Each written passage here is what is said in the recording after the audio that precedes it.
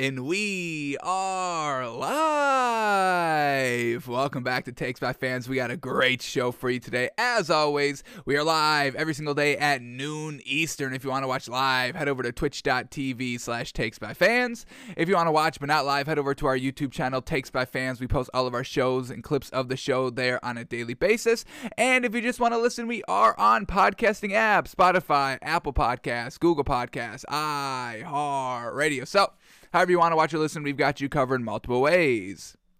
Alrighty, today is a big old Tuesday, and we are officially back, folks. A little bit, kind of a day break, kind of two. Sunday, we didn't do an official show, but we did watch live the Knicks at the 76ers at the Knicks basketball game. Talked that through. That was fun.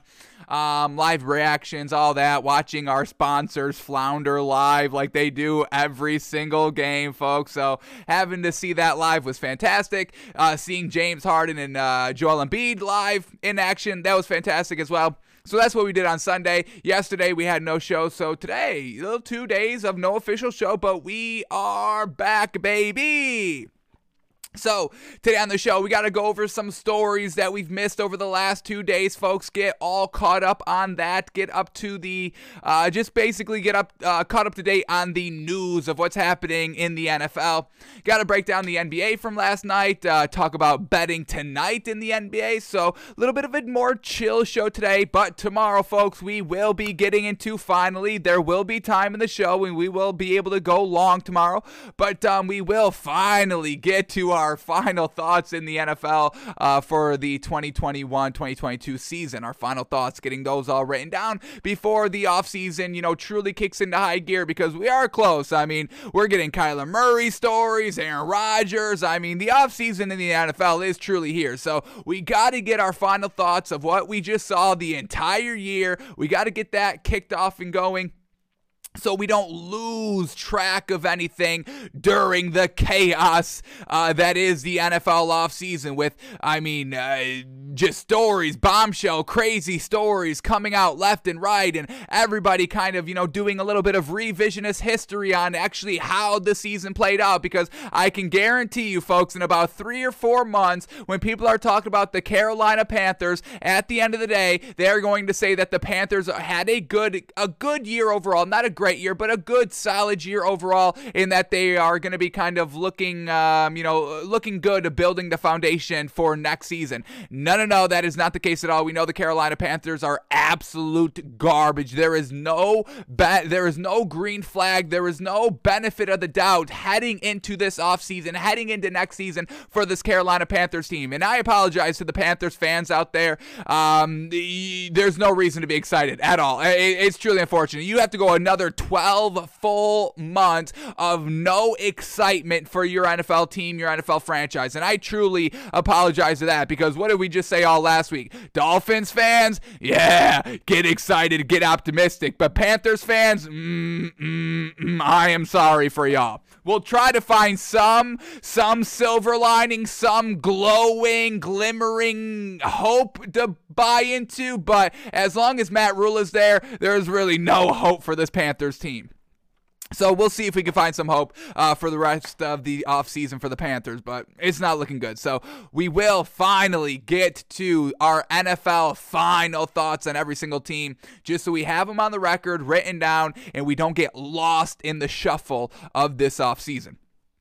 But that's coming up tomorrow, folks, noon Eastern, twitch.tv/takesbyfans. But today, like we said, just a little bit more of a laid-back show. Let's get caught up to date with no 2 days of an official show, so let's get caught up, shall we? Here we go. We're going to start with the NFL and then finish with the NBA today. So let's talk all the great NFL stories that have been popping up and popping off over the last few days here. So let's start with probably the biggest story that just came out. Was this yesterday or 2 days ago?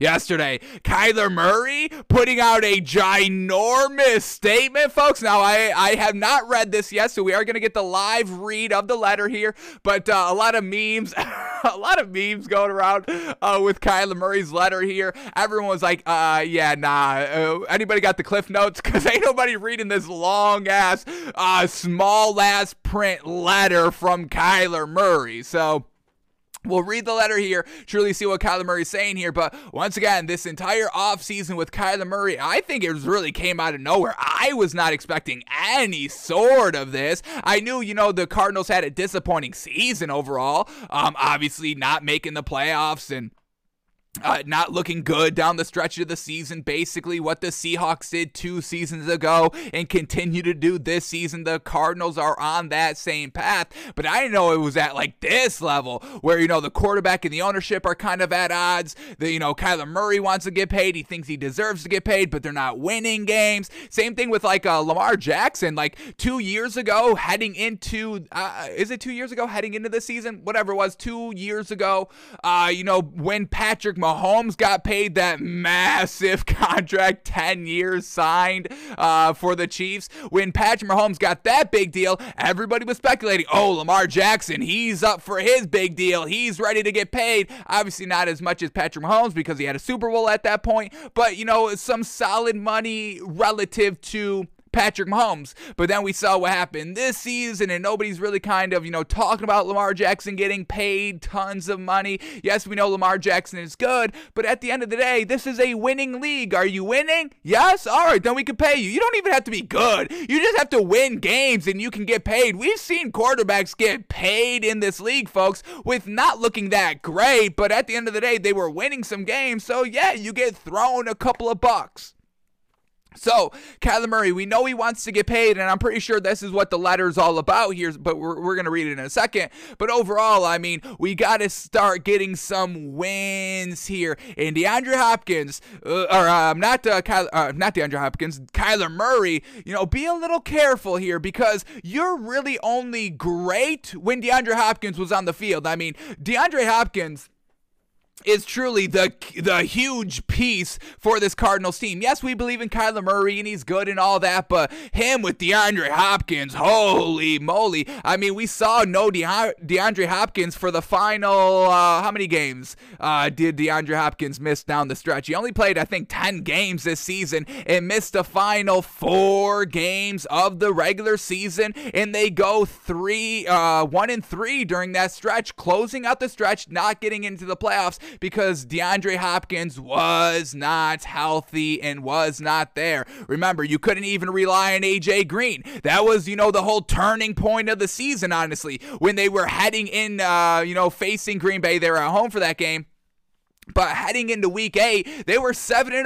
Kyler Murray looking good. There was no doubt that Kyler Murray was going to be the face of the franchise for the future of the Arizona Cardinals. We had no doubt that Kyler Murray was going to get paid 7 weeks into the season. But then what happened? They lose to the Packers in really big, disappointing fashion because AJ Green could not catch that wide open pass in the end zone, and they lose the game. And it really all derailed from that moment. We never got any great production from AJ Green. Then we have DeAndre Hopkins. After that Green Bay game, DeAndre Hopkins only played 2 games for the rest of the season. So it truly, everything went downhill after that. Oh my goodness, big time bad loss that ruined their undefeated season, and everything started to crumble, and they really just could not get back on track since that point. So, they did get into the playoffs.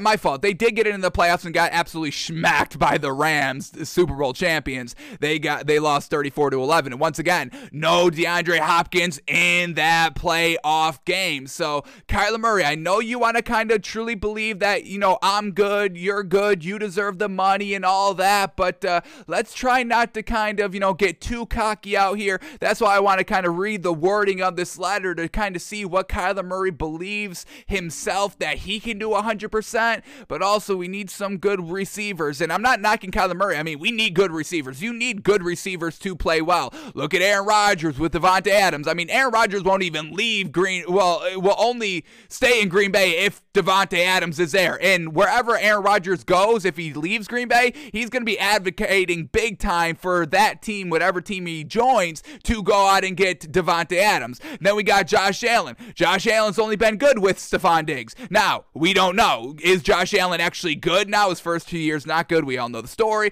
And then they get Stephon Diggs. He pops off, and, now we get the Josh Allen we all know and love, who's absolutely fantastic.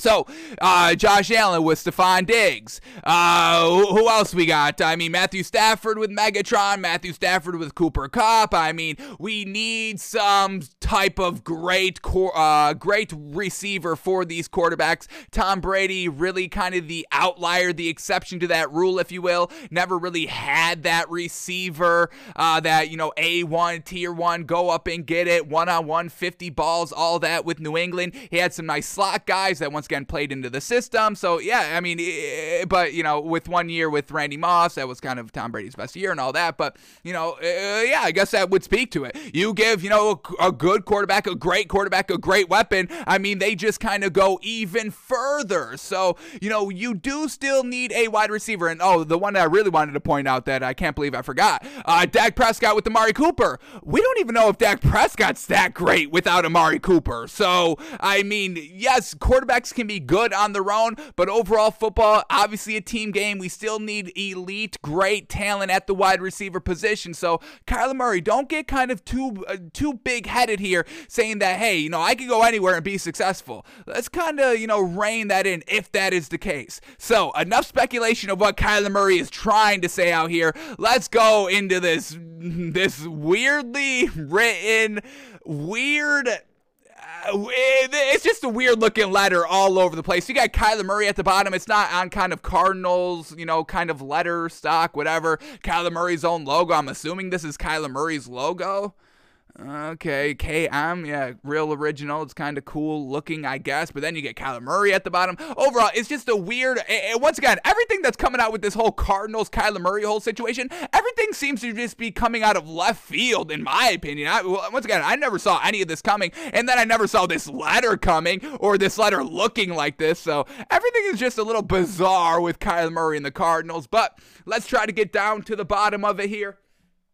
This letter released yesterday by Kyler Murray. Let's see what he wants. Let's see what he's saying here. And let's see, is Kyler Murray going to be a Cardinal this upcoming season?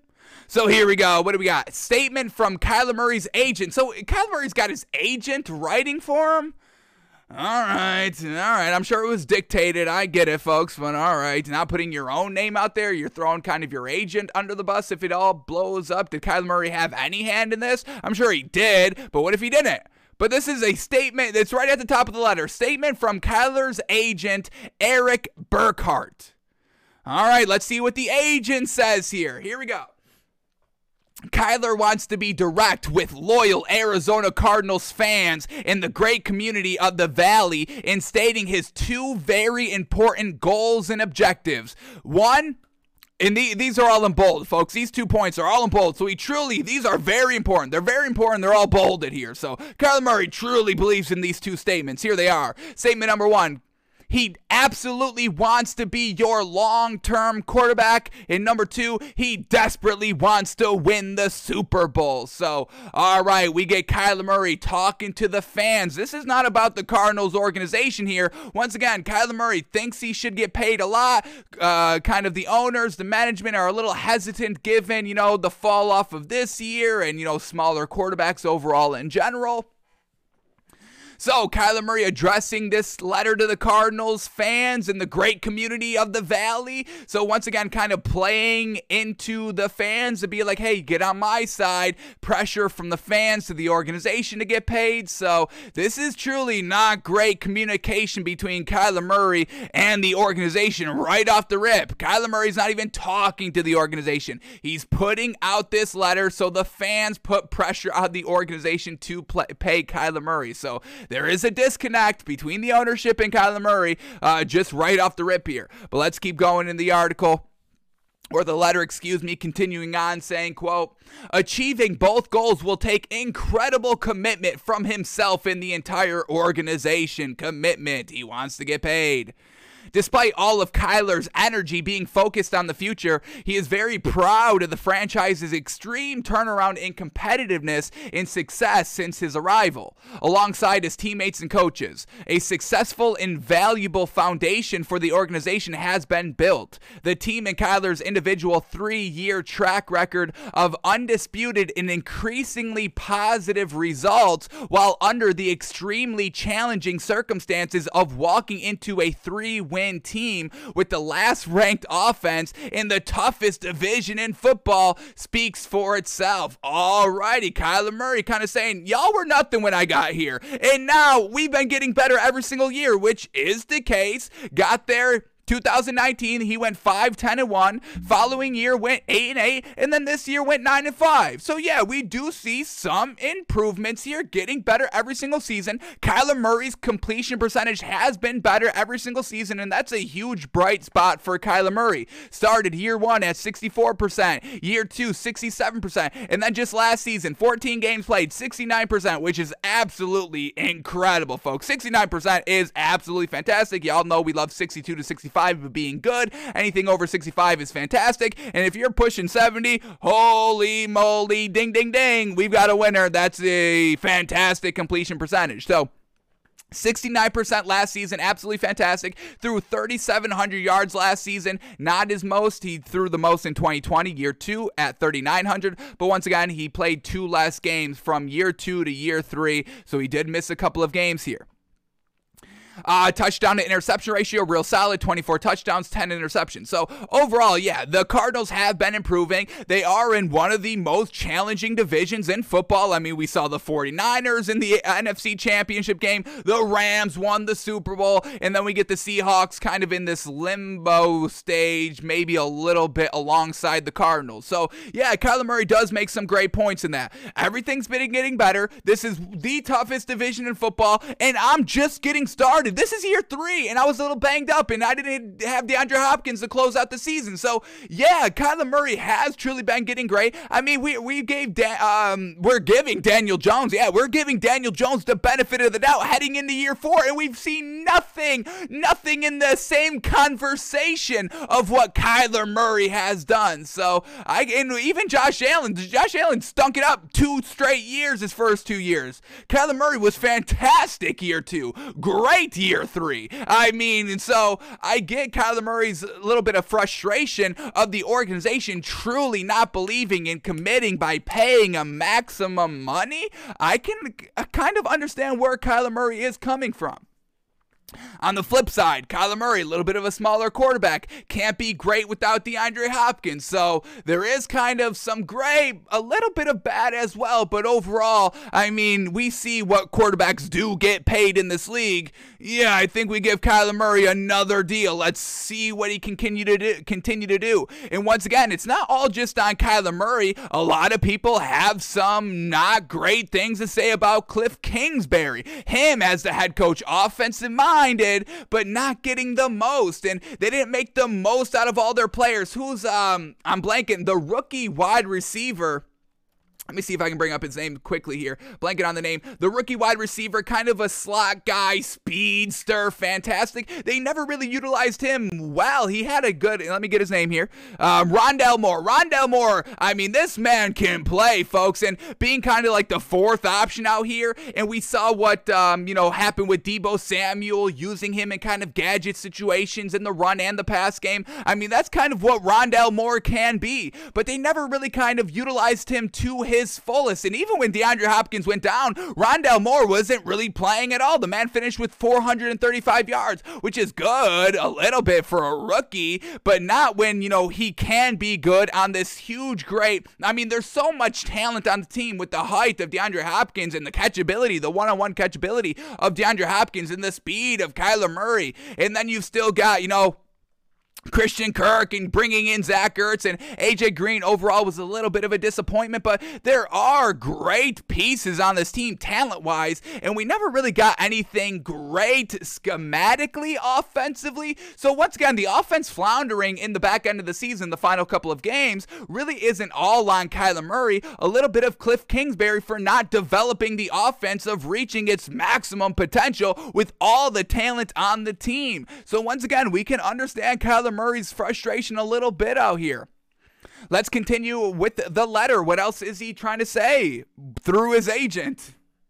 I really don't like that he had his agent put his name on this. I mean, Kyler Murray puts his picture at the bottom and puts his initials, KM, at the bottom of this letter. But then you title it saying this is coming from the agent? I understand, maybe not wanting to get your hands dirty and all that, keeping your name clean. I get all that, trust me. But I mean, if you're going to be making statements like this and kind of saying that you're good, I would put my name to that. Yeah, but all right, let's keep going here. Does Kyler Murray have any other good points? He's been making some good points so far, folks. Let's see if he keeps it up. All right, it speaks for itself. Here we go. Continuing on. The Cardinals are the only franchise in the NFL to have improved by 3 or more wins in each of the last 3 seasons. Improved 3 or more wins in each of the... You didn't improve 3. You went 8 wins 2 years ago, 9 wins last year. So I don't know about 3 more. I don't know about that one. Okay, but let's keep going here. Kyler was tasked with stepping into a tough situation and named the starter on day 1 of his arrival. He has delivered and exceeded all reasonable expectations along the way in winning Offensive Rookie of the Year, followed by back-to-back Pro Bowls in the ultra-competitive and QB-loaded NFC. Once again, another real solid point right there. I don't love how, Kyler Murray is kind of framing it like, oh my God, it's been so tough out here. It's tough for everybody. I mean, look at all the other situations around the NFL with the quarterbacks.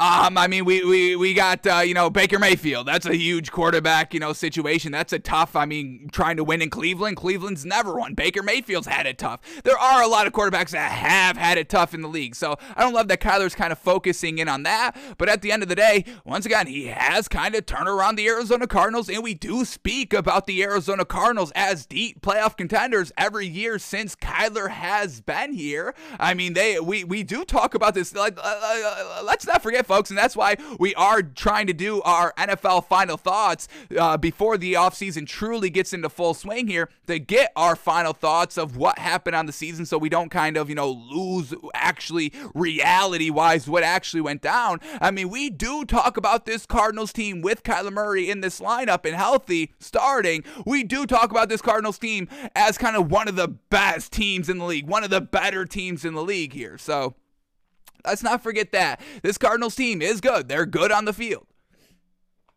Let's continue on with the article, or the letters. Excuse us, jeez. All right, here we go. Continuing on, saying, looking ahead, Kyler believes that in order to consistently compete for championships and ultimately deliver the Valley their first Super Bowl in 33 plus years, there needs to be long-term stability for both the organization and himself. To overtly communicate Kyler's desire to be the Cardinals' long-term quarterback, we sent a detailed contract proposal to the organization. It was important to Kyler that his proposal reflected all of the following: provides financial protection, is in line with the current quarterback market that compares his results alongside relevant comps, lowers his 2022-23 salary cap number to allow the Cardinals to re-sign other deserving teammates and add additional free agents, and most importantly, represents a real commitment from the organization to see if there are ultimate goals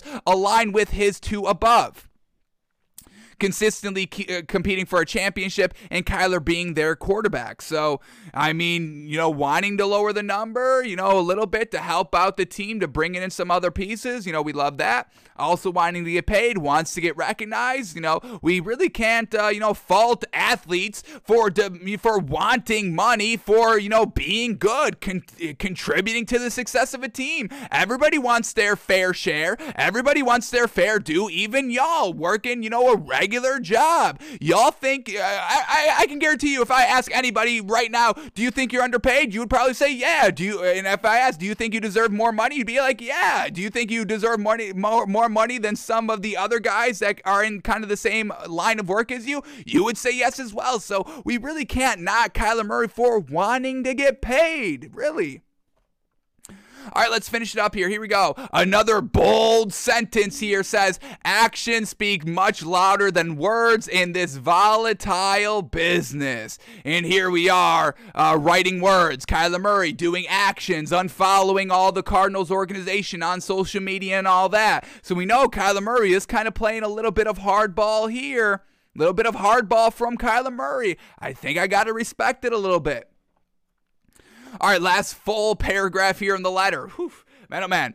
It is now simply up to the Cardinals to decide if they prioritize their rapidly improving 24-year-old, already two-time Pro Bowl quarterback who led the organization from 3 wins before his arrival to 11 wins in their first playoff appearance in 5 years, or rather, if they choose to financially prioritize committing to other areas in continuing to merely talk about addressing Kyler's long-term future as their quarterback. Unfortunately, every player, coach, and executive in the NFL knows, or should know, that words and hypothetical contractual promises are regularly dismissed and fleeting in this business. Now, once again, this is kind of what Kyler's saying here, saying that, now we understand what he's saying.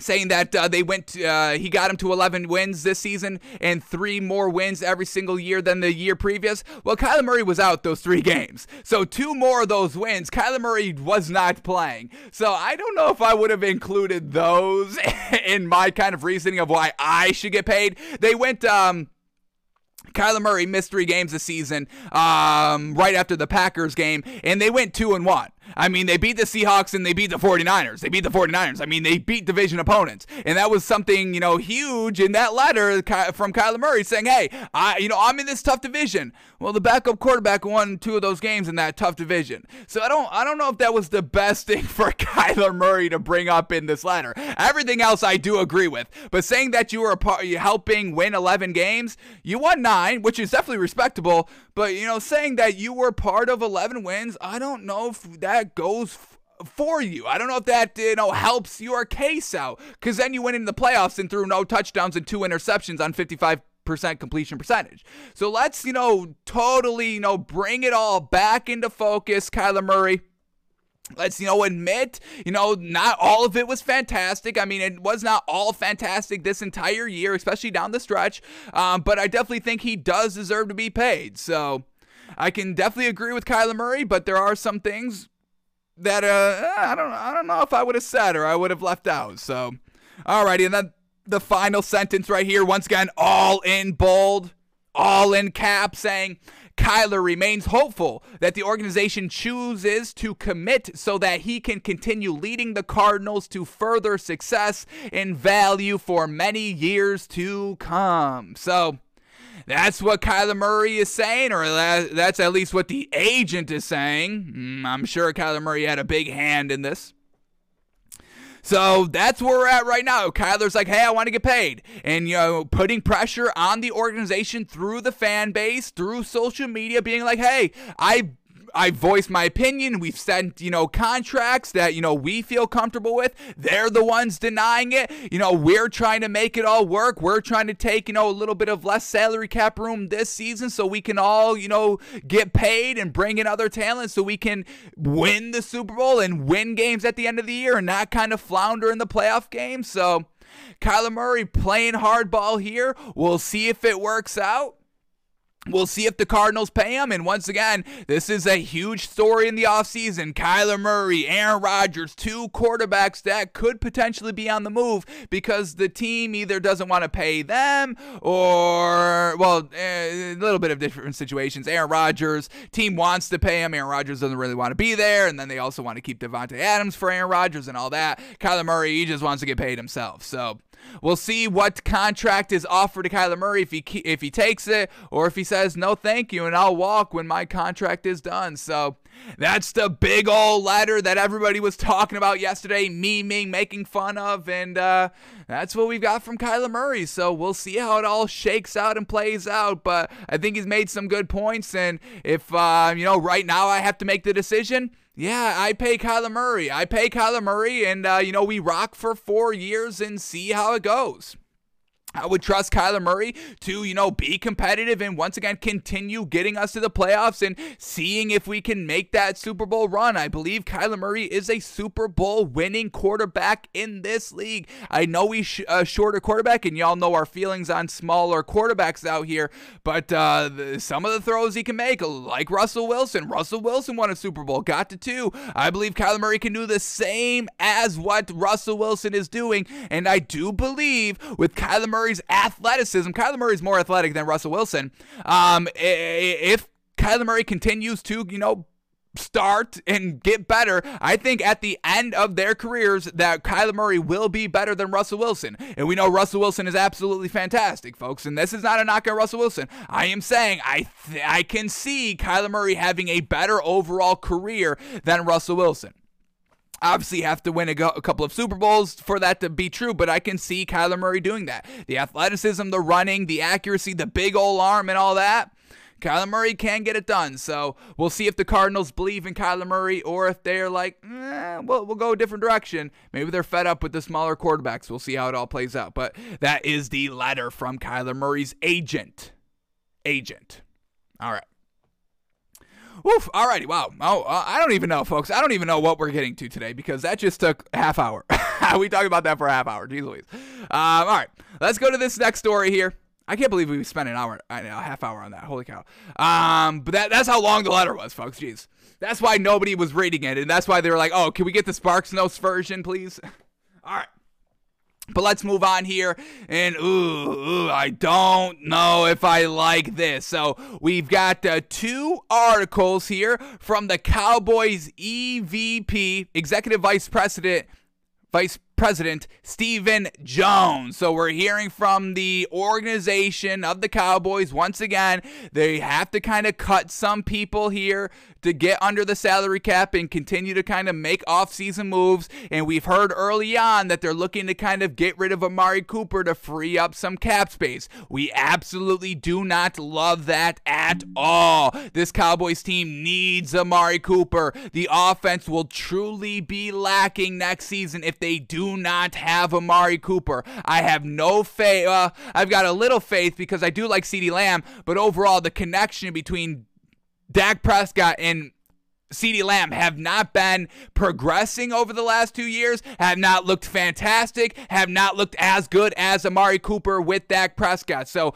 I don't know if CeeDee Lamb can step up and be that number 1 receiver needed without Amari Cooper. And now we're hearing that Stephen Jones wants to keep Ezekiel Elliott and cut Amari Cooper. If I have to pick and choose Ezekiel Elliott or Amari Cooper, I'm sticking with Amari Cooper, and I cut Ezekiel Elliott. Ezekiel Elliott has let us down these last 2 seasons big time. Ezekiel Elliott has not put his team on his back for any game over the last 2 years, and he had ample opportunity to do so when Dak Prescott was out.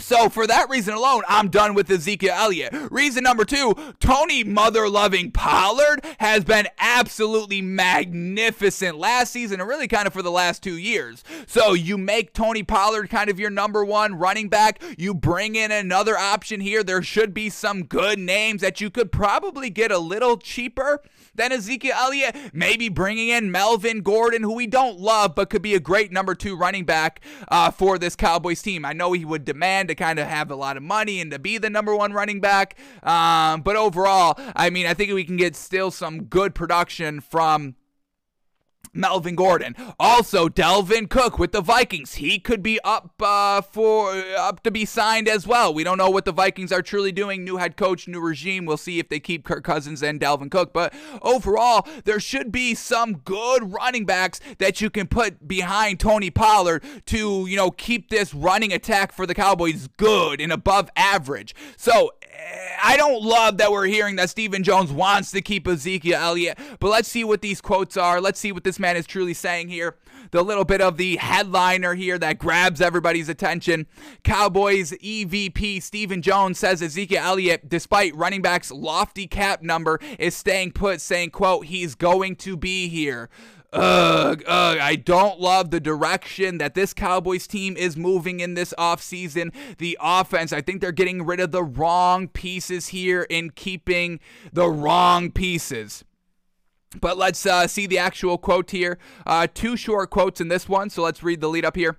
Speaking with reporters on Monday, Cowboys Executive Vice President Stephen Jones put to rest any rumors of the team parting ways with their star running back, saying, quote, I want that guy on my team. You talk about playing through some injuries. He's a competitor. I think he's a damn good running back. Obviously, his money is guaranteed. He's going to be here. There's no question. We're fortunate to have him.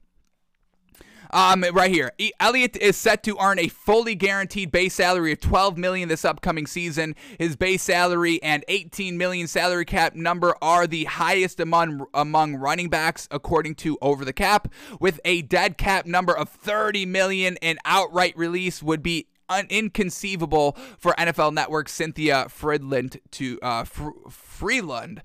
put it. So, all right, I guess they don't really save any money cutting Ezekiel Elliott. Everything's kind of guaranteed. So, once again, going back to maybe not the best contract put out there by Jerry Jones, paying Ezekiel Elliott first and all that. And once again, going back to what Jerry Jones said this season, I would do anything it takes to win a Super Bowl, even kind of, taking a small step back and letting, kind of the professionals do their thing and the people that know what they're talking about do their thing. And then we saw that didn't really happen this season. So, man, oh man, folks, I really don't think there's anything going for this Cowboys team heading into this offseason, heading into next season.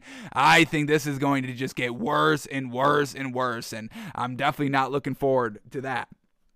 But then we get this one right here. Stephen Jones non-committal on Amari Cooper's future in Dallas, saying, quote, "It's too early for me to address that." So for Ezekiel Elliott, it was, I want him here. He's going to be here. No doubt about it. He's here. When he's talking about Amari Cooper, it's too early for me to comment on this. Not too early to comment on Ezekiel Elliott. Too early to comment on Amari Cooper out here. So let's read this quote. We get one quote here. Two quotes, so let's read the first lead up here. Speaking Monday from the NFL Scouting Combine in Indianapolis, Cowboys Executive Vice President Stephen Jones added to the vagueness surrounding Cooper when asked directly if the wideout would be on the roster this season, saying, quote, "It's too early for me to address that yet. We're continuing to have conversations. A lot of things affect that. There are some moving parts to that will have to continue to massage as we move forward." All right. Once again, being non-committal is never great in the NFL. And then the final thing right here, Jones's hesitancy regarding Cooper's situation stands in stark contrast to how he addressed Ezekiel Elliott's contract, noting the guaranteed money. So yeah, exactly what we just said there, saying, quote, "I want Zeke on my team. He's a damn good running back, and I think he's going to help us win this year. He didn't help you win the last 2 years. How unfortunate. This year's different. Older running back is going to help you win now. I'm not buying it. But back to the quote, and I think he's going to help us win this year. Obviously, his contract, his money is guaranteed. He's going to be here, no question. We're fortunate to have him." So, Cowboys over the cap, got to get under that cap by any means necessary. And unfortunately, it seems like Amari Cooper may be that player that has to get cut to save the entire team of moving forward and continuing to build. So, Cowboys keeping Ezekiel Elliott, looking to move off Amari Cooper, and I really do not think that is the play at all. We get CeeDee Lamb having to be the number one, and his connection with Dak Prescott has not been as good as Dak Prescott with Amari Cooper. So, not looking good for Cowboys fans. I don't know if there's a lot of optimism. We should have an optimism list, and I think we'll put that on our final thoughts, a little bit of an outlook on the final kind of sentence of our wrap-up on every single team of what we just saw this season. Do they have a positive outlook heading into this offseason, heading into next season, or is it a negative outlook? Should the fans be optimistic or pessimistic for their team entering the 2022-2023 season? And so far, the Cowboys, I don't know if there should be any optimism here for the Cowboys next season, unfortunately. Alrighty, let's continue on here. Maybe we don't talk that much on NBA today. We got to get all these stories out, folks. We've put them off too long. We've got to get them all out there so we can continue to talk about the NFL offseason and our final thoughts and all that. So let's continue on here with another story coming up here in the NFL. And this one, okay, I don't love it. The overtime rule, the big hubbubaloo here going on with the fans and social media and the media, especially after, how the Chiefs-Bills game played out of Josh Allen not getting in the ball in overtime because the number one defense in the league could not stop the Chiefs at all. 13 seconds, 70 yards. yards, overtime, one stop. The number one defense couldn't stop anything, so we have to change every single rule because the number one defense of the league could not get one crucial stop in a big playoff game. So we need to change every rule, just like we needed to change the pass interference rule when there was a no call that, that really kind of screwed the Saints in the playoffs a few years ago. The Rams, I think, was it the Rams that should have been called for pass interference in that game? Whatever it was. And then we got reviewable pass interference for one season, and then it's no longer here. So once again, a little bit of an overreaction because the number one defense in the league could not get a stop in the playoffs. See how absurd this sounds now, folks? Putting context into it. You tell me, oh my God, you just tell me, oh my God, the overtime rules are unfair. I mean, Josh Allen played fantastic, and he didn't even get the ball in his hands. I'd be like, oh wow, yeah, that needs to be changed then. The fact that Josh Allen played so gosh dang well, and it was just an unfortunate tie at the end of regulation. Was it because Josh Allen, led them on a game-tying drive in the final 3 minutes? Oh, it wasn't? Oh, well, okay. Well, then what happened? The defense. Oh, the number one defense in the league? Oh, they gave up how many? They gave up what? 20 points? 14 points in the final 2 minutes?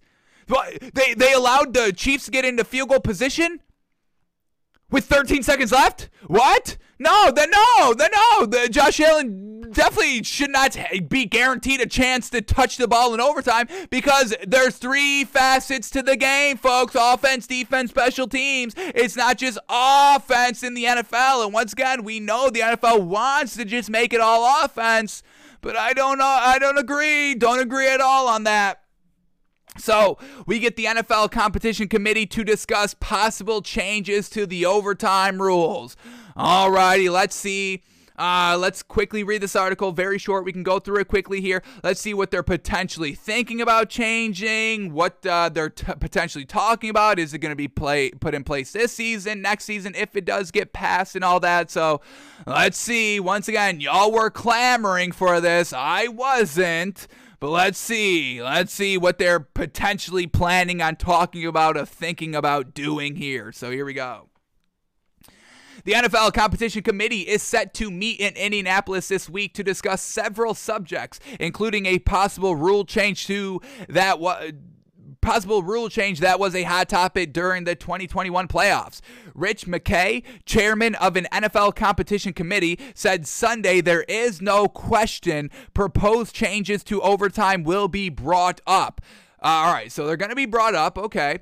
McKay, and they've been brought up before. This is not the first time that overtime rules solutions have been brought up, so I've got no problem with being brought up and talking through it. If you can make a smart improvement, I would listen to that, but let's see if they can come up with a smart solution that doesn't just benefit the offense like a 4th and 15 onside kick. That's the dumbest thing I've ever heard. I do not want that implemented in the NFL, and if it is implemented, I'm done with the NFL. I will quit cold turkey. I will quit Takes by Fans. I will quit talking about the NFL. I will quit watching the NFL if they ever implement that dumb rule of a 4th and 15 wherever you want to spot the ball for an onside kick. That is so gosh dang dumb. I will not stand for it. I will not stand for that. I will put my foot down and I would take a stance, folks. I do not care.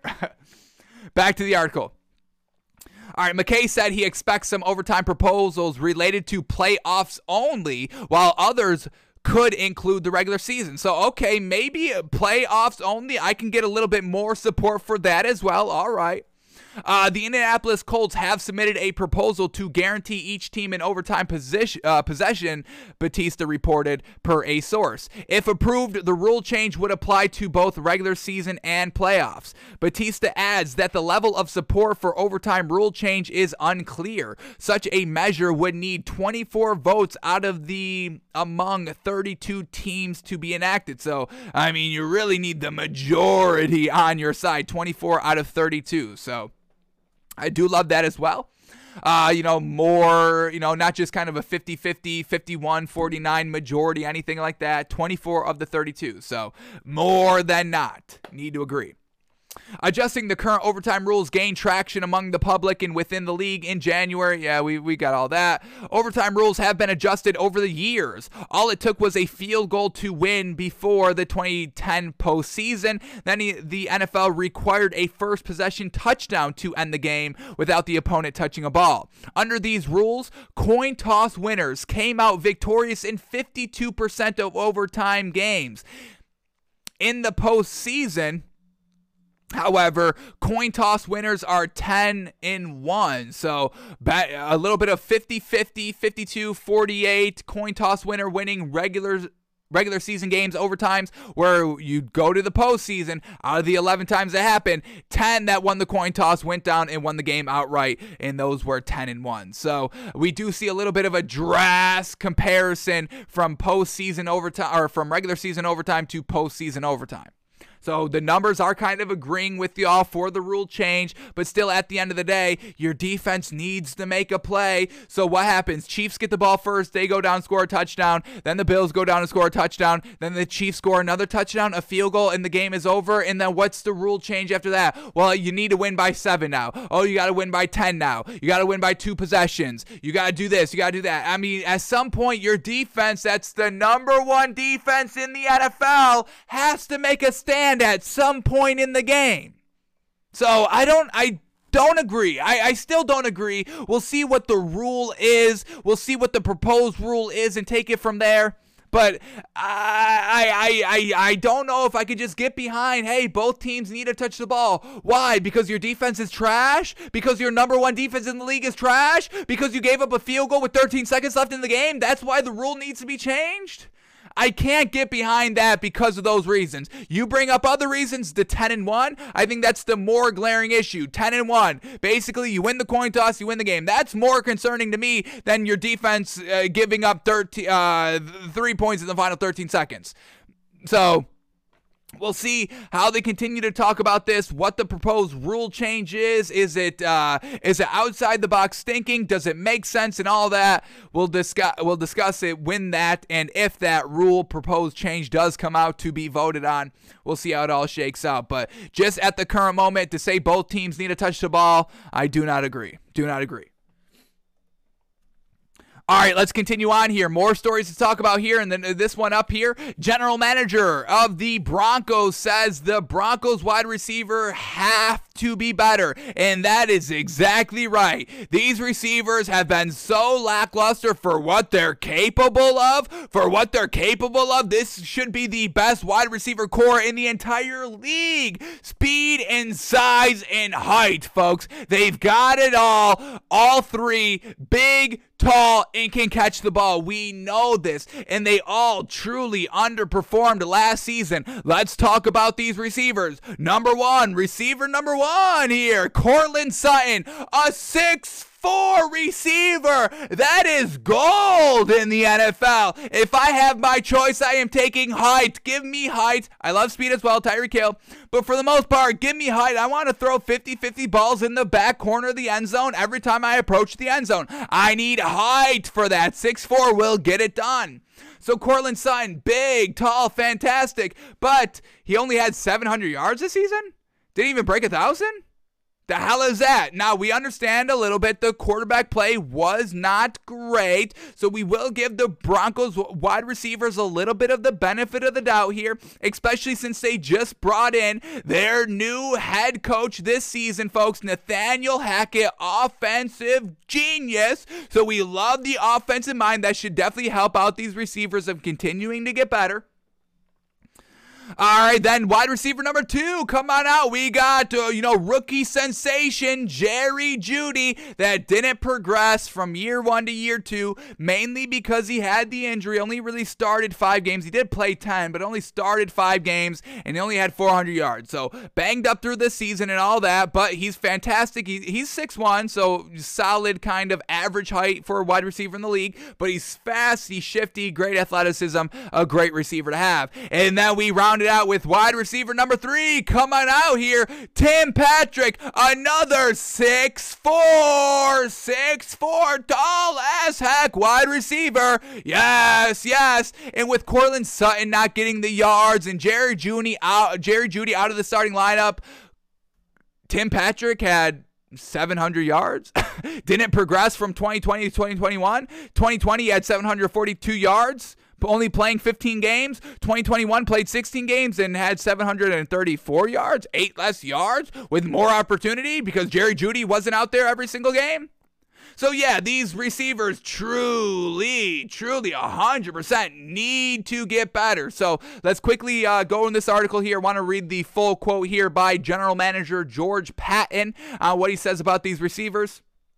Because definitely need to be better. But once again, no coaches, no quarterback, no great quarterback, I should say. Still giving Teddy Bridgewater a tad of the benefit of the doubt, a little bit of a tad of a benefit of the doubt given for Teddy Bridgewater. But you had Vic Fangio, defensive mind head coach, all that. So we could definitely, be optimistic. Broncos fans, you need to be optimistic heading into the season. Everything is truly kind of coming along together so far. Offensive minded head coach, still have the 3 receivers. Just need to get the quarterback right, and we're off and running next season. Absolutely. Aaron Rodgers off and running. You bring in Devontae Adams, oh my goodness, sprinting right out of the starting blocks, folks.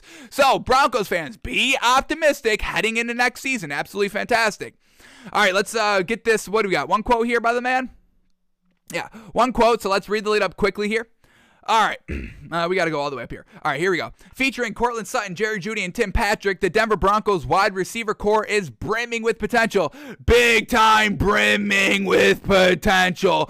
Big time brimming. Tall, fast, height, folks. We just told you. It's all fantastic. Problem is, the potential's been there for quite some time, and it's yet to be fulfilled on a consistent basis. Broncos general manager George Paton wants to see that change quickly, saying, quote, they all need to play better and they want to be great. They're all really talented. We need to be better around them. Exactly that. Be better around them. And so far they have, with Nathaniel Hackett being the head coach now. Back to the quote. We need to be better around them. We need to get the best out of them. You can't point to one thing. You can't point to the quarterback or the scheme. They have to be better, and they know that, but they're hungry and they're prideful. Now, I understand why, you have to say that as a general manager. Oh, we can't just kind of point to one thing and say that's the problem. I understand you have to say that, but I mean, that's one of the big reasons why we did not get the great production from these receivers. Teddy Bridgewater was still reluctant to go deep on a consistent basis all year long. And once again, Vic Fangio, the offense always lacks when you have a defensive-minded head coach. Even with Bill Belichick, folks, Tom Brady had 1 year of a good wide receiver. That is it. Then he made everybody else work because that's the greatness of Tom Brady and the scheme overall of the Patriot system. But, we're talking about the greatest coach of all time, and the offense was still a little lackluster for the Patriots with Tom Brady overall, not giving him all the weapons here. So you give us other defensive-minded coaches that are not even close to being called the greatest coach of all time. Yeah, of course the offense is going to be lacking, and we see this, folks. Another reason why you must be offensive-minded at the head coaching position, folks. Do y'all not understand by now we let the facts do the talking for us? We don't have these wild, outrageous takes that have no merit or any facts to back it up, folks. We say a take, then we use facts to keep backing it up, and then we go 2 months without talking about that take, and then we bring it back up once we get more information, 3 months, 5 months, 2 years down the road. And if there is any counter information, counter data that goes against our narrative, we talk about it, investigate it, and then that helps us shape what the actual narrative is. But for the most part, you need an offensive-minded guy at the head coaching position. So, definitely need these receivers to be better, but I mean, we have a great first step of making these receivers better, and that's having Nathaniel Hackett be the offensive-minded head coach for this Broncos team. So, once again, Broncos fans, get excited. You're a quarterback away from being real contenders, real deep playoff team contenders out here. So, we'll see what this Broncos team continues to do this offseason, leading up to the draft, leading up to free agency and all that, and we'll see what they do with the quarterback, but must get the quarterback right because you've got 6'4". You got 6'4", and Teddy Bridgewater is still not wanting to go deep. You give me 6'4", I don't even know if Jerry Jeudy ever sees the ball, honestly. I love Jerry Jeudy, don't get me wrong, but he's not 6'4". Give me the height because I'm going deep, and I'm giving you the chance on 50-50 balls every single time. So we'll see how the Broncos continue to progress, but so far, General Manager George Patton, he knows what's up. These receivers got to be better, and we'll see if their new additions, head coach, quarterback-wise, can make these receivers better. All right, here we go. Next story up here. We got some international games, and not just the London game that we're all used to, folks. We're bringing in a new country. Alrighty, so I know I don't think any of the players really love these overseas games. The fans in America, they could really care less about overseas games. I'm assuming I don't really care. The only great thing about that London game is that we get football all day long, a 9, a 1, a 4, and 8. That's the best thing about the overseas games, which I think they're tuning this season. I don't think we're getting an early London game anymore, folks. I think the early London games here in America, or at least, are done. So I think they're going to be kind of 1 o'clock games now in America time. So that's lame. So now there's no point of international games, but they're expanding them. They're going back to Mexico. They did that for 1 year, I believe. The Raiders were in it or something 2-3 years ago, pre-pandemic.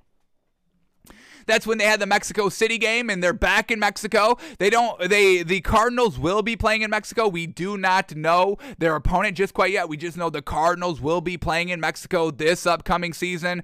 Let's see if Kyler Murray still wants this kind of contract, right? He's like, oh, I don't want to play in Mexico. No, thank you. Y'all can trade me. Y'all can release me. Crumple up that letter. I was lying in that letter. I don't want to be here anymore. So Cardinals are playing in Mexico. We do get 2 London games this season. We got Saints at the Packers. Saints and the Packers playing, and then the Jaguars will be playing somebody as well. We don't know their opponent. And then the newest addition here, they're going to Germany. They're going to Munich, folks. The Tampa Bay Bucks will be playing in Munich. Once again, we don't know the Bucks' opponent in Germany, but they will be going to Germany this season. All right, is this what we need? I know the NFL wants it because obviously expanding markets, more viewers, more money. We obviously know why the NFL wants to do this, but we know the players don't really, I don't think the players like traveling like this, especially when you got like a week to prepare and then you have to fly and then get acclimated to the time change and all that just to play one game, then to head home. And like the Dolphins last season, they didn't have the bye after the London game. They had to play like 8 more games till they got the bye, so they had played a game in America, went to London, then had to go play another game the following week back in America. So I've got no real problem if you give these teams that play overseas the bye the following week, but we see that's not always the case. The Dolphins were the one that really got the short end of the stick. I want to say there was 4 teams that went to London this season. 2 games, and 3 of the 4 teams, I believe, had the bye after that international game. Where the Dolphins, they're like, okay, yeah, y'all are good for 8 more weeks, 8 more games. Like, if it was like 1 more game and then the bye, all right. But they literally put the Dolphins for like 8 more games, and then all right, then the bye, and it's like, all right, geez Louise, it's a little too late for that. So I don't think the players love the overseas games. I don't think it does for anything for the fans in America if it's not like an early morning game, so we get an entire day, a true entire day of football. So I don't really know why. Well, once again, we do know why the NFL does it, and once again, the NFL is always going to choose money over everything. Once again, folks, cash rules everything around us. Okay, not even cream anymore. It's cash rules everything around us. Yes, folks, we need to all get on that same page. But that's what the NFL is doing, folks. So we got 3 different countries hosting games next season. Germany, a little close to some conflict that is going on at the current moment. So we'll see if this game is truly going to be played in Germany. We'll see.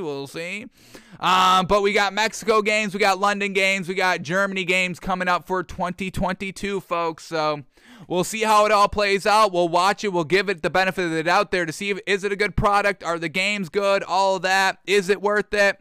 We'll have our conclusion once we see the games. But so far, yeah, it doesn't do anything for me. I can take it or leave it, obviously. It gives the fans overseas a chance to see some live football. That's great for them. Yeah, absolutely. just doesn't do anything for us Americans over here. And isn't that what it's about, folks? America first. America's the greatest country of all time. Yes, yes, folks. Okay.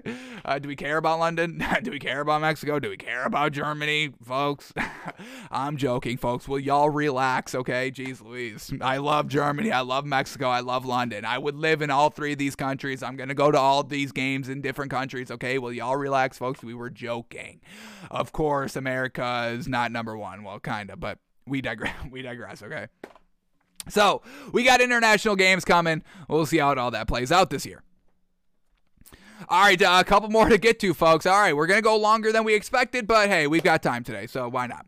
All right, continuing on with some NFL stories, we got this one. The Giants are unlikely to pick up quarterback Daniel Jones' fifth-year option, which is a little interesting. You bring in Brian Daboll, obviously offensive-minded guy, right decision, well done for the Giants, on the right tire. But you bring in Brian Daboll, everybody's talking up Daniel Jones. Brian Daboll's like, hey, I'm going to tailor the offense to Daniel Jones. So, and then they don't pick up the fifth-year option or not planning to pick up the fifth-year option. So, this is truly Daniel Jones' last chance, and the Giants are kind of sending that message by not picking up the fifth-year option. So next year, he will be a free agent. Next year, the Giants will kind of have to pay him. If Daniel Jones kind of, takes off and plays well, they're going to have to pay him a lot of money.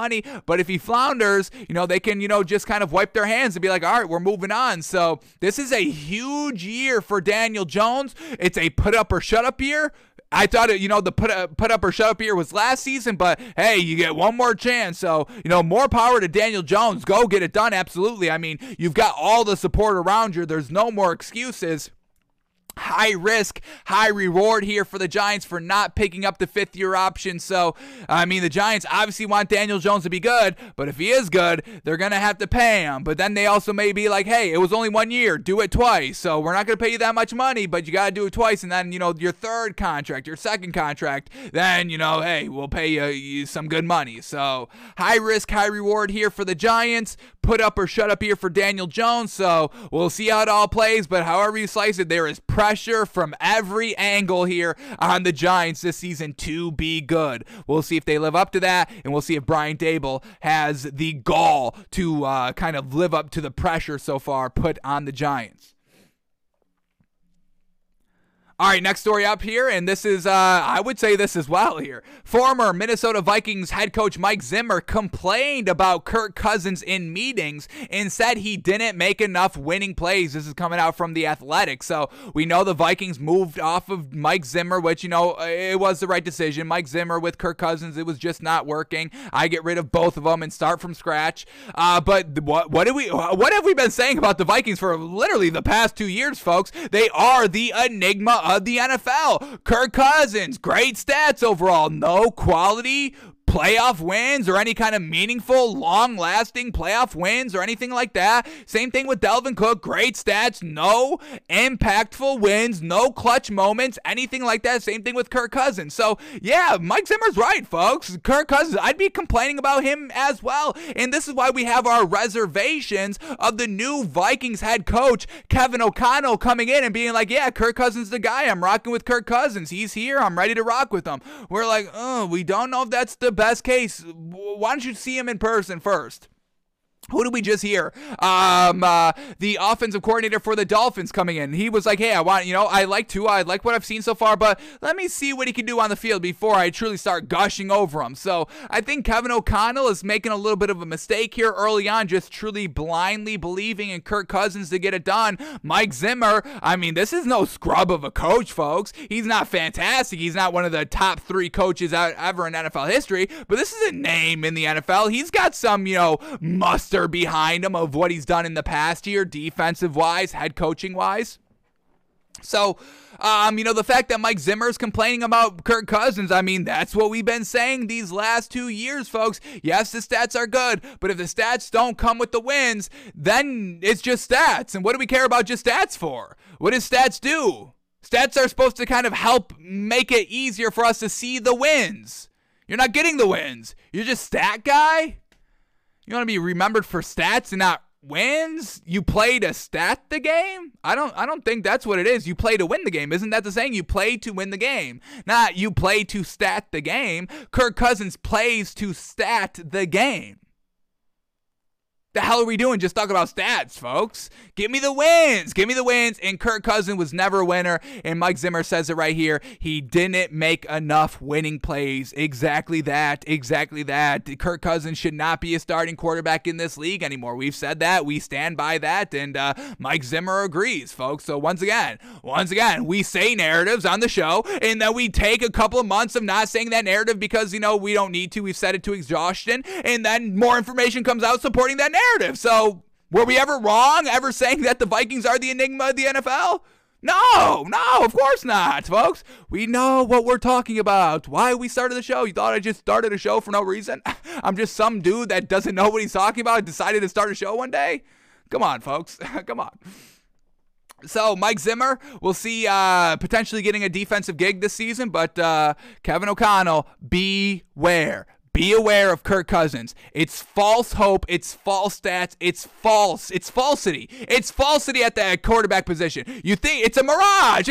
Kirk Cousins is a mirage, folks. You're in the desert and you look off into the distance. You're like, damn, they got a vending machine out here?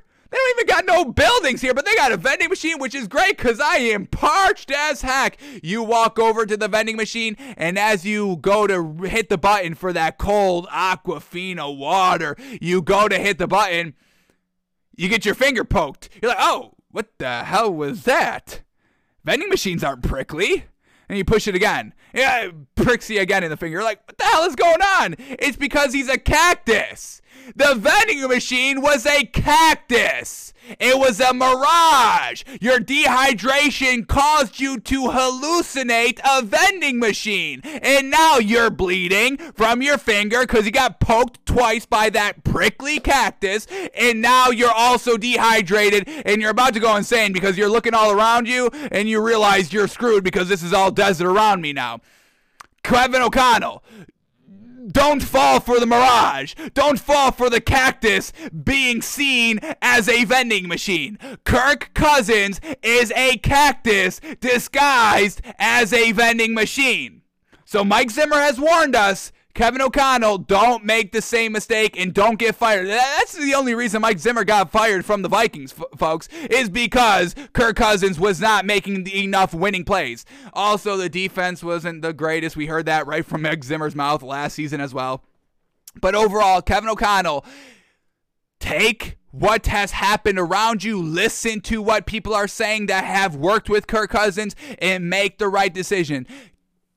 Kirk Cousins should not be the starting quarterback this season for the Vikings, and I don't even know if he should even be on the team. He's done enough. His kind of stench, his not enough winning plays stench is already a little bit too much on the team, so you got to kind of air it out. You got to get rid of him, air out the team, and move forward. Kevin O'Connell, this is your team now. This is your chance to prove you're a good head coach. Do not let Cactus Kirk Cousins ruin that for you. Yes? Ruin your entire career future of coaching in the NFL. Get rid of Kirk Cousins. I think that's our new canvas next year, folks. I think I've figured one out already. Cactus Kirk Cousins. You think he's a vending machine. He's really a cactus. All right.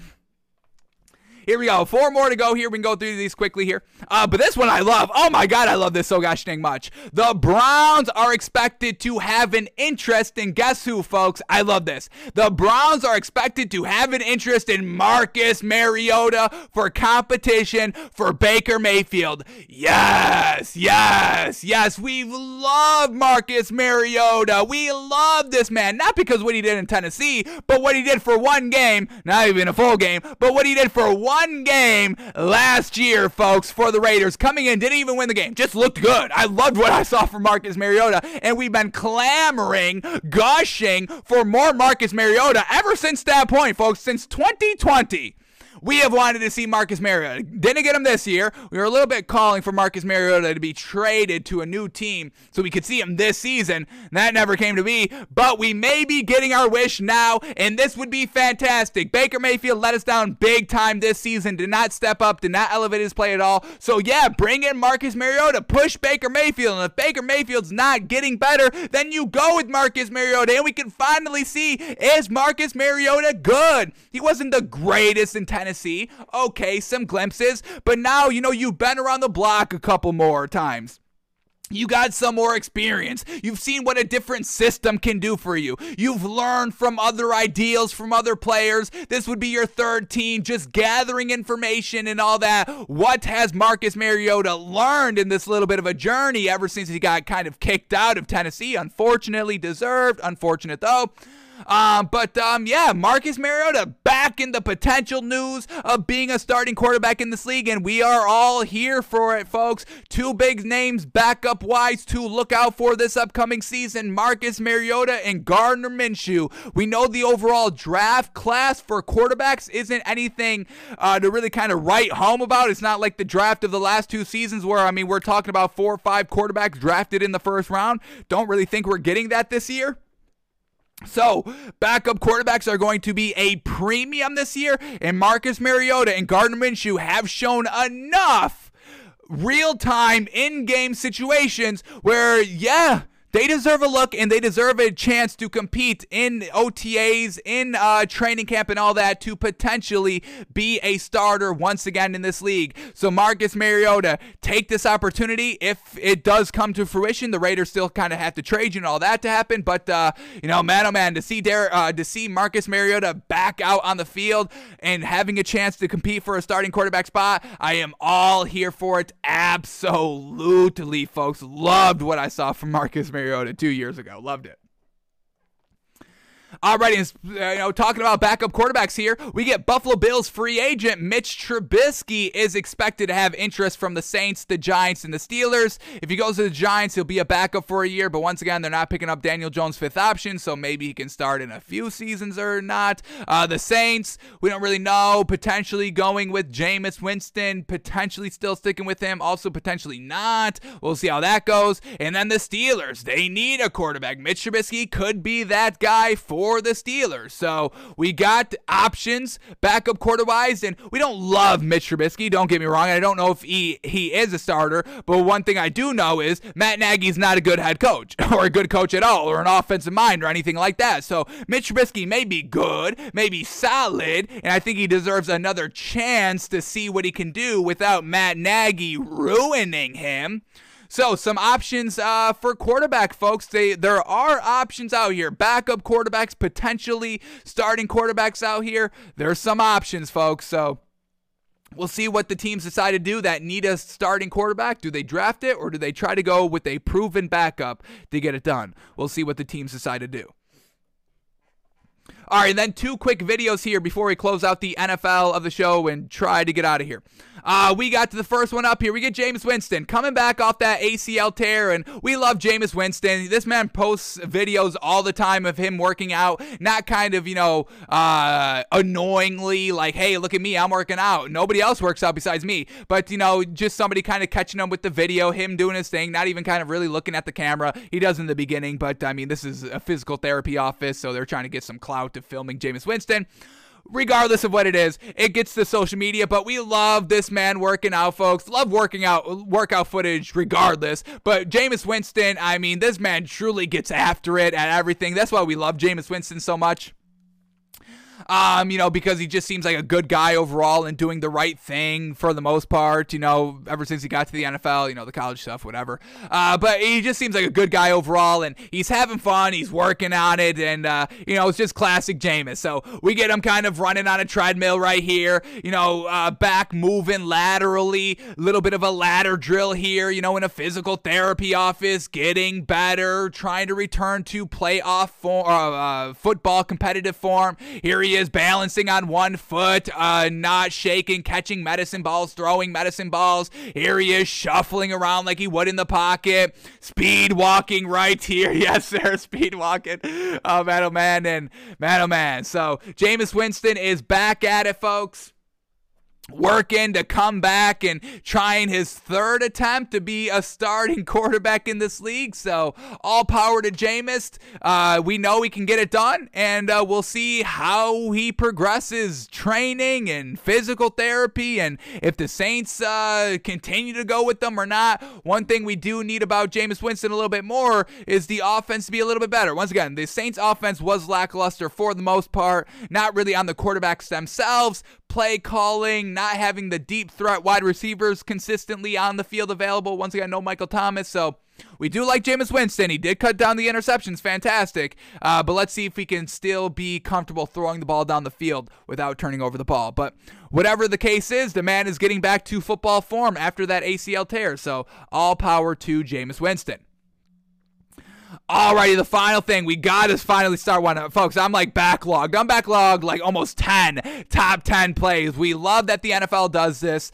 They tweet out top 10 plays from players and teams from last season when the season ended. And we are, 2 weeks removed? 2 going on 3 weeks? 2 going on 2? I don't know. We're about 2 weeks removed from the Super Bowl, folks. So they have been tweeting out, and usually it was only 1 a day they would tweet it out, but now they're doing like 3, 4 a day. I am backlogged top 10. So we got to get one out of the way here today.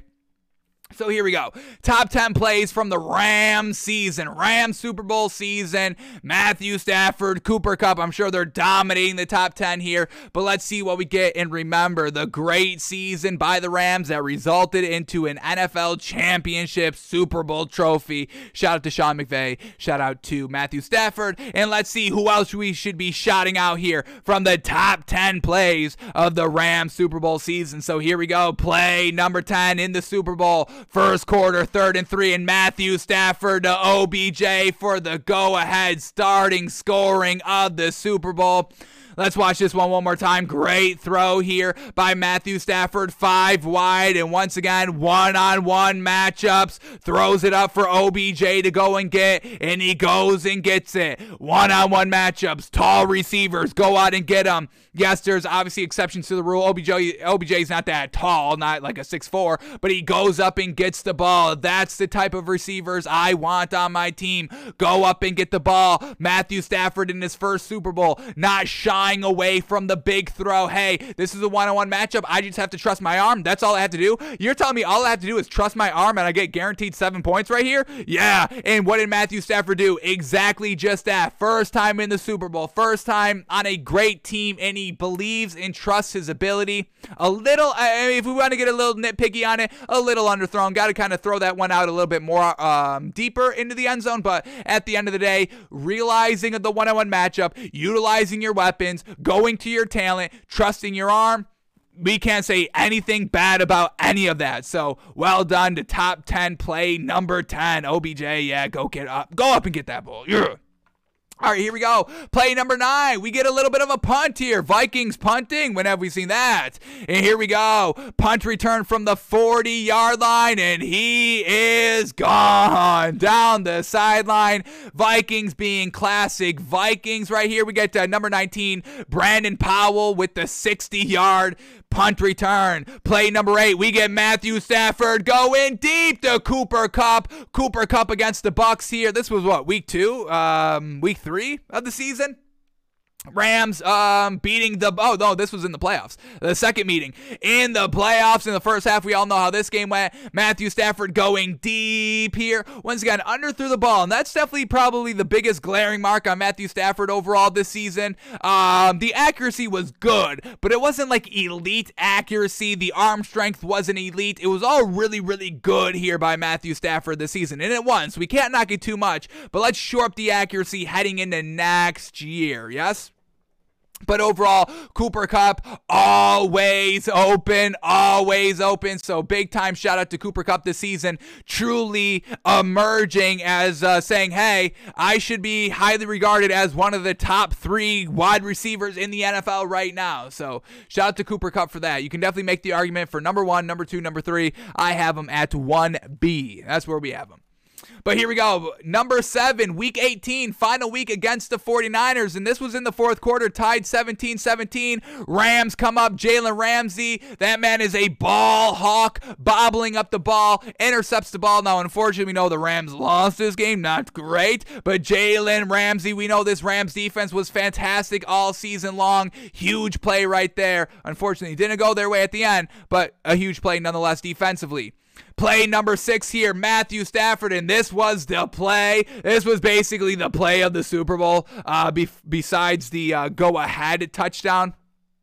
But let's, here it is. 2nd and 7 around midfield. 3 minutes left in the fourth quarter, down 4 points. Matthew Stafford firing an absolute bullet to Cooper Kupp, and I believe this was the no-look pass. Yeah, the no-look pass to Cooper Kupp, play number 6. It should be a little bit higher. This won them the Super Bowl. You pick up the first down. Now you're basically already at the red zone, and it's Matthew Stafford in the red zone, who's been pretty solid all year long. So, man, oh man, this should be a little bit higher. Let's see. Is anything better than this play? Because that was fantastic. The no-look pass to Cooper Kupp in the Super Bowl. Sheesh, sheesh, sheesh. Here we go. Play number 5. Well, here it is. The touchdown catch. I guess you could put this one above the other one because this was the actual touchdown. And once again, Matthew Stafford to Cooper Kupp, back shoulder in the end zone. 1-on-1 matchup against Eli Apple. And once again, this route by Cooper Kupp. Watch it again. That step, that jab step inside and then going outside to give him more room on the boundary. Matthew Stafford puts it absolutely on the money right there. So, sheesh, what a play, man, I'm so upset the season's over because, man, that Super Bowl by Matthew Stafford, he needs so much credit for that, man. But that was only best play number 5? We get 4, 3, 2, 1, 4 more plays? Come on. What's going to be better than this? We get a week 1 play against the Bears. You're telling me this is better? Matthew Stafford play action going absolutely enormously deep. Holy cow. Hitting Van Jefferson all the way down the field. How long was this throw? Holy cow. Let's count the yards on this one. He didn't underthrow this one. Threw it from the 25-yard line, getting it all the way down to the 20. Man, 25 to the 50, that's 25. 50 to the 20, that's 30. That's 55 yards. Clean. Woof, man. And then Van Jefferson doing his thing, finishing with the touchdown. So that's play number 4. All right. I don't know. Is that play better against the Bears team? I don't know. I like those Super Bowl plays. Man, both of them. I would put either one of those at number 1. Number 3, here we go. NFC Championship game against the 49ers. Rams up 20-17. Jimmy Garoppolo scrambling all over the place. Has to just kind of throw it away. And there it is. The Rams defense getting it done in the big situations like we know they can. Week 18, the offense beefed it after the defense got it done because there were still 8 minutes left. This time, there was no chance for this offense to beef it because they were able to run out the clock after this interception. So, game-winning interception basically by this Rams defense. Aaron Donald says, "Give me my ring," and that man was true. 2 weeks later, the man got a ring. Here we go, divisional round, play number 2 divisional round right here. Matthew Stafford, tie game, 27-27, once again, because the offense was beefing the game. The offense, all the turnovers, putting the defense in a bad situation, offense beefing the game, but then the offense won the game. They reverse beefed the game here with about 30 seconds left. The big shot, everybody's saying it was a misplay by the Bucs defense that they didn't hear the call. So the wide open shot down the field that Matthew Stafford puts it absolutely on the money to once again Cooper Kupp wide open. And here we go, the best play of the Rams season right here. All right, they're going to go defense here. All right, defense wins championships, folks. We have to remember that. Defense wins in the Super Bowl. Now, we did give the Bengals defense a little bit too much credit, I think, in the Super Bowl overall. That's why we still chose the Bengals to win the Super Bowl, because defense. But overall, we should have not been blinded by this Bengals defense, saying that the Rams defense was better. Defense wins championships, folks, and the number 1 play is just that. Rams up 3, 23-20. 40 seconds left, 4th and 1. Joe Burrow wrapped down real early on. Has to throw the ball basically away to a receiver. This one doesn't get intercepted like the one that we just saw against the 49ers, but the result is still the same. A win. And Aaron Donald this time says, "Yes, sir, I actually get my ring." So, man, oh man, what a year by the Rams. Great offense, great defense. Matthew Stafford, Jalen Ramsey, Cooper Kupp, Sean McVay, who is returning, not going to the broadcast booth, turning down $100 million. That's big time respect. Go defend your ring, go back to back, try to three-peat, and then decide, all right, I'll go to the booth. Big time shout out to Sean McVay to making it all happen in big plays all around the field offensively and defensively. Alrighty, that is all the NFL we had to go over for today. So now let's just quickly, we're going to go through this quickly, folks. We're going to wrap up the show here. We got to get going. But we are going to talk about the NBA from last night. We'll go over it very, very quickly. We'll talk about betting very, very quickly. And then we're back tomorrow for our regular scheduled, no makeup show. This was just to get all the stories that we didn't talk about the last 2 days, get them talked about and up to date, current here. That's what we do on the show, folks. That's why we're here every day. We're current here. We are current. So let's very quickly go over the NBA. And before we break down the games from last night, there's two stories I want to get out of the way here. The 76ers, they traded Andre Drummond at the trade deadline. Now we've been saying, hey, they're missing that big depth. They're a great team overall, but they don't have really any great big depth. Their big depth is Paul Millsap, who's like 6'8", folks. So, the Lakers have just kind of released DeAndre Jordan, and now the 76ers are going to be aggressively pursuing DeAndre Jordan. So, not a great big. We don't even really like him coming off the bench anymore. That's really kind of how far DeAndre Jordan has fallen from those Lob City Clippers days. But he's working with Doc Rivers again, so maybe it works out a little bit. But 76ers are going after DeAndre Jordan, and yeah, I mean, given what's out there left, yeah, that's kind of what you got to do. So DeAndre Jordan potentially becoming a 76er. We'll see if that becomes the case. And then this is the bigger news right here. Holy moly. I didn't even know if this was going to happen, but there is a strong sense from the Nuggets that Jamal Murray and Michael Porter Jr. could make a return by the playoffs.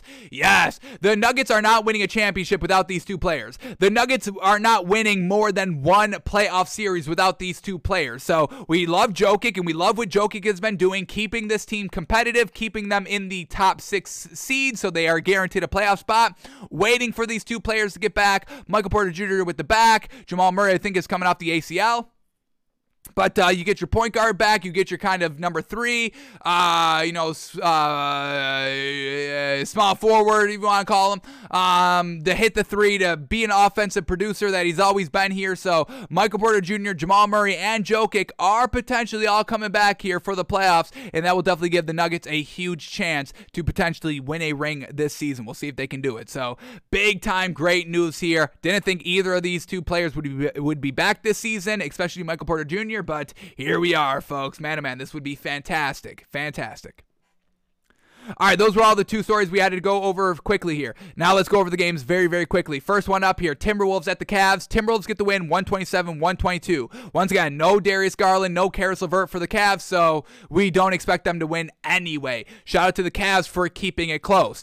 For the Timberwolves, Anthony Edwards, a little bit out of his funk, a little bit. Still needs to take another step here, but 17 points, 4 steals, 4 assists, 4 rebounds on 53% shooting, a +7 on the floor. I mean, that was like third highest, so yeah. Anthony Edwards slowly coming out of that 3-game funk that he had of 5 points every game. That was abysmal. So Anthony Edwards getting back into the groove here, and it helps out the Timberwolves on the win on the road with the win, winning 127-122.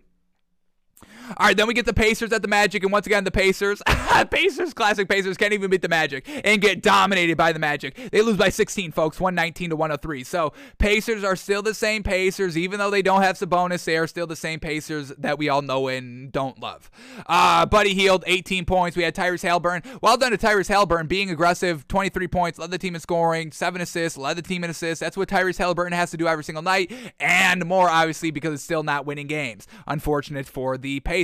Now, for the Magic, our man Franz Wagner, 15 points and a +24 on the floor. That was the highest on the squad last night. So Franz Wagner getting it done. Cole Anthony, 11 points and 3 assists. This man is not getting it done. He's all fun and games in the All-Star break, in the All-Star game, mooning the free throw shooter, making social media laugh and all that. But he's not getting it done when it truly matters in these games. So still want Cole Anthony to progress more and get it done. Still put this Magic team and be good, but you're beating the Pacers. I mean, that's nothing to celebrate. So well done for the Magic of winning a game, but it's against the Pacers, folks. So what are we doing? Magic get the win, 119-103. Then we get the Raptors and the Nets are trash. And once again, no Kyrie Irving because he's at home. Ben Simmons still not ready to play. Seth Curry trying his damnedest, but only 11 points and 3 assists. Andre Drummond, 3 points, 6 rebounds. So those are their only 2 good players. Patty Mills, once again, unreliable Patty Mills. And he makes me so gosh dang frustrated. You got me screaming at you, Patty Mills. Is this what you want, Patricia Mills? Your name's Patricia Mills from now on until you get it going. But this is what you want, Patty? You want me to yell at you? Come on. 3 points on 12% shooting. Absolutely abysmal. Will somebody step it up on this Nets team? Shout out to Seth Curry and Andre Drummond. Y'all just got here. Patty Mills, I'm really talking to you here. Get it done, please. Jeez, man. Absolutely abysmal. They get blown out 133-97. Absolute big-time blowout here. Well done for the Raptors of getting back on track. Not because Pascal Siakam, he's still kind of letting us down overall. 8 points on 14% shooting. Come on, Siakam. Scotty Barnes had a magnificent game. 28 points, 16 rebounds, led the team in scoring, 5 steals, 4 assists. I mean, the man was fantastic. Truly flawless last night. No Fred VanVleet, so Malachi Flynn filling in at the 1. 18 points, 5 assists. Pretty solid. And then we had Precious coming off the bench with a nice 20 points as well. So Raptors getting out of there, a little bit of a funk, and dominate the Nets 133-97. Then we get the Bulls at the Heat. Once again, the Bulls can't beat anybody of substance here. Heat get the win 112-99. Everybody's, MVP candidate. DeMar DeRozan, 18 points, and not beating a Heat team. He can't beat MVP. We know this, folks. And then for the Heat, Jimmy Butler, 15 points, 4 steals, 4 assists, 7 rebounds. Gabe Vincent, no Kyle Lowry last night, so Gabe Vincent at the 1, 20 points, 3 assists. Tyler Hero coming off the bench, 20 points. And once again, Duncan Robinson, only 9 points on 37% shooting. Classic Duncan Robinson. So Bam Adebayo, 15 points. That's great. But well done for this Heat team of winning without Kyle Lowry, their point guard, and a big time knock on the Bulls for once again not beating a team that is currently in the playoffs. Once again, what did we count at the break, folks? 6 quality wins where everybody else was at like double digits. So Bulls are not good. The Bulls are not a good team. That's really all there is to it. They cannot beat the good team. So that means you are not a good team. Heat win 122-99. All right, then we get the Spurs at the Grizzlies. Ja Morant. Oh, my goodness. Ja Morant, I'm on my Grizzly bullshit out here. 118-105 win for the Grizzlies last night. Ja Morant, 52 points, 7 rebounds. Holy moly, that was the story, folks. That is what it is. That's why the Grizzlies win. Then we get the Hornets at the Bucks, and the Bucks absolutely blow out the Hornets 130-106. Once again, the Hornets are not that great of a team. They're not beating the Bucks. They're not beating championship caliber teams so far. LaMelo Ball had a pretty okay game of 24 points, only 2 assists though. Once again, got to kind of facilitate the floor a little bit. And then for the Bucks, we had Giannis doing his thing, 26 points, 16 rebounds. Bobby Portis still on his bullshit, folks, 20 points, 10 rebounds, magnificent. And Drew Holiday, 21 big ol' points. Nothing great off the bench. Javon Carter, 10 points. That was really it. So once again, the depth of the Bucks is going to be what's concerning heading into the playoffs. But the Bucks get the win, 130-106. And then the last game of the night here, Kings at the Thunder. Kings get a blowout win, 131-110. So yeah, Sabonis finally getting some quality wins here. Good win. It's not a quality win. It's a good win because the Kings are not a good team. So beating anybody is an accomplishment for the Kings. But Sabonis, 14 points, 16 rebounds. De'Aaron Fox, 29 points, 10 assists. Davion Mitchell off the bench, 13 points. We'll take it. And then shout out to Harrison Barnes with 23 big old points, and Trey Lyles, 24 big old points as well. So everybody in the starting lineup truly got it done besides Justin Holiday. But it was enough to get the win. And then for the Thunder, no Luguentz Dort still. It's just Shai Gilgeous-Alexander by his lonesome, and he got it done by himself. 37 points, 10 assists, 7 rebounds. All that was great, but we know there's no other players on this Thunder team, especially when you take away Josh Giddey and Luguentz Dort, who did not play last night. So Kings get the big ol' win, 131-110. Alrighty, that was all the NBA from last night. What do we got on tap tonight in the NBA? Can we make a little bit of money? We've gone 2 days without really kind of talking about betting in the NBA, and we've got 6 games on tonight. So let's see what we got really quickly here, and then we are out of here. So here we go. First game up here, we get the Pistons at the Wizards. Pistons plus 3.5. I love it. This Pistons team, they've got it going, folks. They just beat the Hornets the other night here. They've been really good, folks, as of recently. The game right before the All-Star break, they win it against the Celtics. After the All-Star break, they win their game against the Cavs. Then they lose against the Celtics, unfortunately, by 9. Unfortunate. Celtics are a really good team, though. And then they just beat the Hornets in double overtime, single overtime, in overtime regardless. So this Pistons team, they're getting it done, and we get 3 points with them. Yes, yes, yes. Let's quickly make sure everybody's good to go. Frank Jackson, Hamidou Diallo, and Marvin Bagley are all game time decisions. And then for the Wizards, Kristaps Porzingis is still not making his debut yet. So it's just Kyle Kuzma out there by his lonesome. I get 3.5 here by the Pistons. That's a fantastic value. That is great. Oh my God. So far, that's the best bet of the night. And I know that's the first game that we've looked at, but this is fantastic, folks. Holy cow. Pistons plus 3.5. I'm literally loving it. I'm gushing over that inside, folks. That's fantastic. All right, next game up here is the Hawks at the Celtics. Hawks plus 6.5 here. Celtics minus 6.5 here. Wow, this is big time respect by Vegas of making the Celtics minus 6.5 points against this Hawks team. Fantastic. But for the Hawks, John Collins is a game time decision and Lou Williams is out, where everybody's good to go here for the Celtics. So we saw the Celtics team right before the All-Star break beat the Hawks. I want to say by like 9. It was pretty impressive. So we love the Celtics team. They're getting better. Yeah, I mean, this is just a really solid starting lineup, and then you get Derek White coming off the bench. Fantastic. Hawks still struggling a little bit, still trying to figure out how to win besides Trae Young going manic every single game. So we'll see how all that plays out. We'll stay away from it here. Probably a close game, like 6 to 9 point win here, a little bit too on the nose, I would say. Vegas has kind of been ever since the All-Star break has been pretty much on the nose with these lines here, so we'll stay away from this one. We've already got great value in the Pistons plus 3.5. All right, then we get the Nets at the Raptors. Both of these teams on the back-to-back, so we'll stay away from it. Then we get the Warriors at the Timberwolves. Timberwolves on the back-to-back, so we'll stay away from it. Then we get the Clippers at the Rockets. All right, this is a game we could take. And well, this is a back-to-back series, so we're not taking it. And the Clippers truly let us down the last time. Holy moly. The Clippers only beat the Rockets by 1 point. The hell is that? So Clippers let us down in the last time. Back-to-backs, we don't bet back-to-back series, back-to-back games, so staying away from Clippers-Rockets, and it's still Clippers minus 7. That's what it was like in the first game 2 days ago, but I think it was Clippers minus 9. Clippers minus 6.5, that's what it says the closing odds were, so same thing, and the Clippers only won by 1. I'm sure they win this time and by more fashion, but I already lost money the last time I bet on the Clippers minus 7 against the Rockets. I'm not doing it again, so... All right, and then the last game of the night here, Mavericks at the Lakers. Mavericks minus 5, Lakers plus 5, and I think I'd swallow 5 here for this Mavericks team, as long as everybody's good to go and Anthony Davis is still not playing. For the Mavericks, we get Tim Hardaway, Trey Burke out, and for the Lakers, we get LeBron, game time decision, Anthony Davis out, Kendrick Nunn is still out. So, yeah, Mavericks minus 5 here. Once again, they live and die by the 3. The Lakers are imploding. Every second, literally every single second since the trade deadline, this Lakers team just continues to implode. So we know the Lakers have absolutely zero bet ability. Have to swallow 5 here by the Mavericks. Little disappointed in that, but they'll get it done, and we will swallow the 5. Would have liked to swallow. Would have liked to get 3. Would have liked to get the Mavericks plus 3, but I'd be comfortable of swallowing 3 by the Mavericks as well, but I would bump it up to 5 if that's what Vegas wants. They're kind of saying, yeah, this Lakers team is bad. We understand that. And once again, the Mavericks, they just shoot and live and die by the 3. So the Lakers do not have any 3-point shooters to keep up with this Mavericks team. And they don't really have anything big, beefy down low where the Mavericks are going to be struggling because they don't really have anything great, big, beefy down low. So Mavericks minus 5, folks. This Lakers team, they're done. They're cooked. All right, so we got the Pistons plus 3.5. That's the best bet of the night. Absolutely. We get points. Fantastic. And the Mavericks minus 5 is our second best bet. So 2-teamer here. Pistons plus 3.5. Mavericks minus 5. Love it all.